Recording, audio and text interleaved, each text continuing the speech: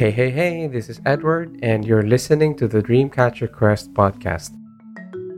This show is about conversations with people who have magically and smartly achieved their dreams, their bucket lists, and life goals. Anyway, I hope you'd enjoy this episode, and happy dream catching.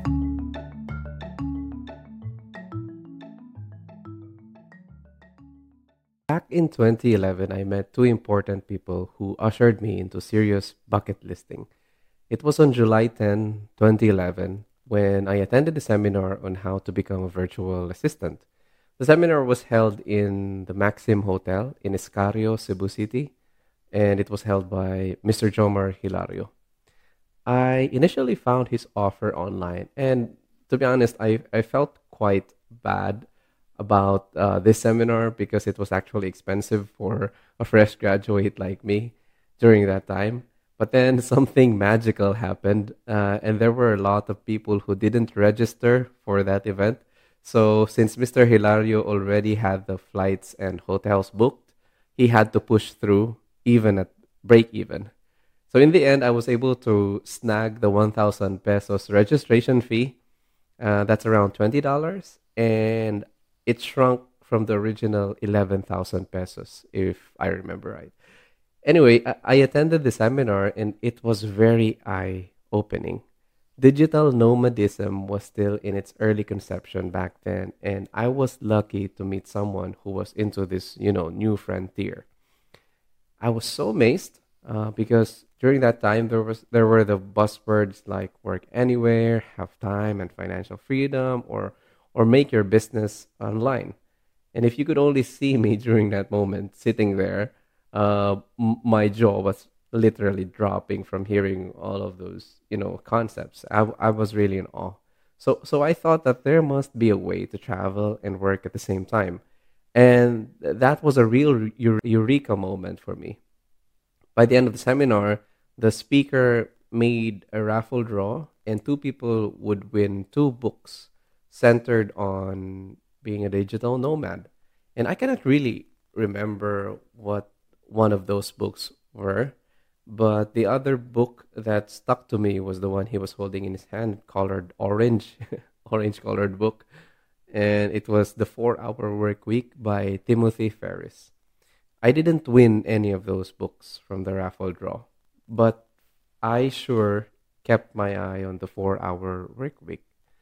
And so Mr. Hilario was about to leave, and he invited me and a couple of participants for dinner.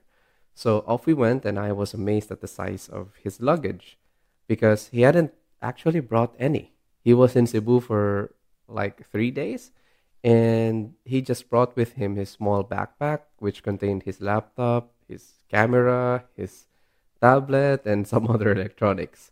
So I told myself that I want to travel very light like that in the future.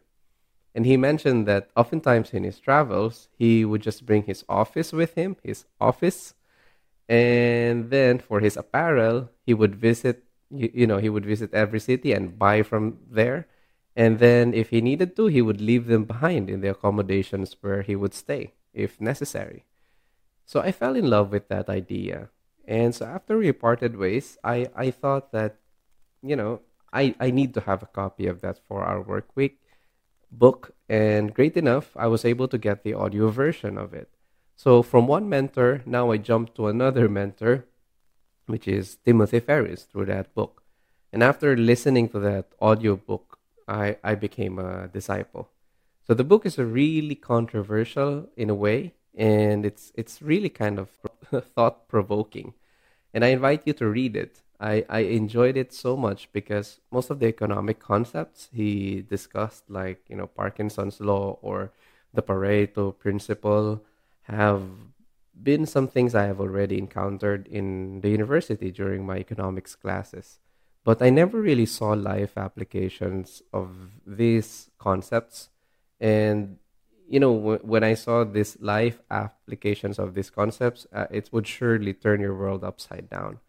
But I don't want you to listen to me being a fanboy of this. I want to focus on one question that I found in the book that have guided me in how I inched towards my dreams in life. And here is the question. Do you really need $1 million to live like a millionaire? And this is a game changer.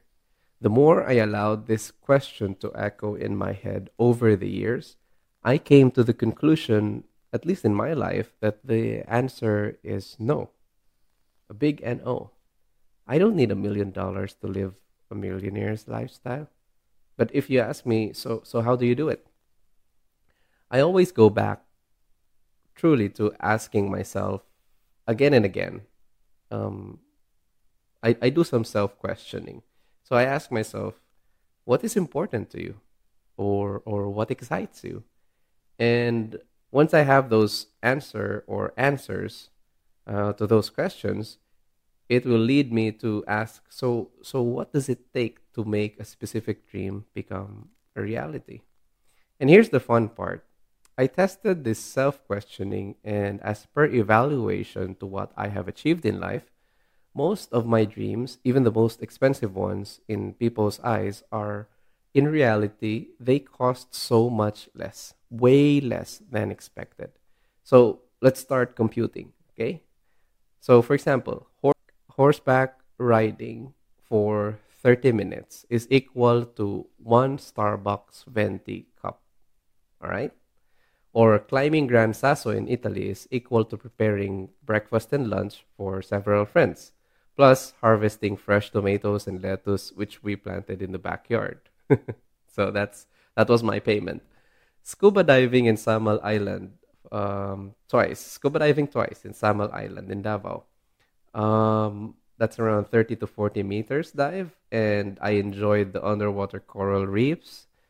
So that is equal to 3 cups of coffee in Starbucks. All right? How about staying overnight in a beautiful island with turquoise water and white sand shifting sandbars? All right? It's also known as Kalangaman Island. It costs like around 3 movie tickets per person if you are like 10. All right? So just go with 10 people.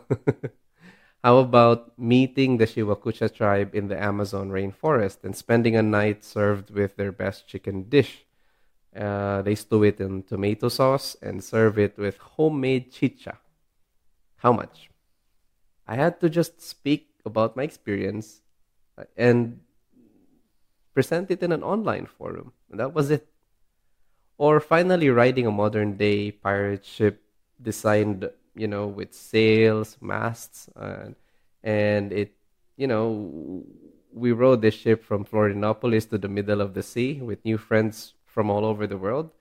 How much is that? We were partying all together. The money that I paid for that came from editing 10 videos. It's very easy to say yes, but it all happened to me. But then it can happen to you as well. Of course, I still have that imposter syndrome lurking around in my brain. And its favorite time to pop up is right before the climax of any exciting event. But man, you got to start taming that beast inside your head and use its energy to propel you to achieve your dreams. I am still not a millionaire, but I don't particularly care anymore to be one.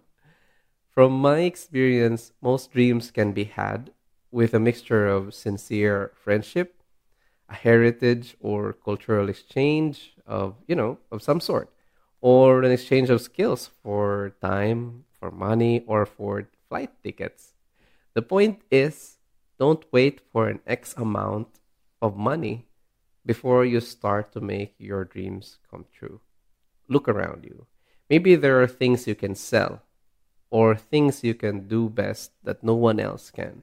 Or maybe you have friends who need help with something in exchange for a flight ticket. Who knows?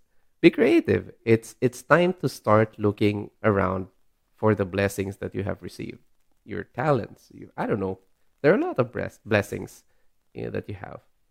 Give and you will receive. Indeed, the best way to start catching your dreams is making an authentic relationship with other human beings. And the exchanges come naturally, sometimes even without any bargaining at all. So, to end this episode, I'd like to ask, what dream are you working on and how much does it cost in time, skill, money, or in exchange of knowledge. Exchange value for value. That's the whole gist of this. The 10 videos that I edited for a friend when I went to Brazil was equal to 3 weeks of vagabonding in Rio de Janeiro, Sao Paulo, and Florianopolis, Brazil. You, I could really say this, you are already wealthy. So go spend your riches in exchange for meaningful adventures. Happy dream catching. And there you have it. Thanks for listening to another episode of Dreamcatcher Quest, and please don't forget to subscribe to get notified of new episodes and get inspired to make your dreams a reality. If you enjoyed this episode, it would mean the whole world to me if you could rate and review Dreamcatcher.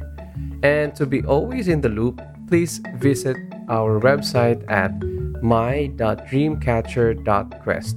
So thanks again, and I'll see you next time. Happy dream catching.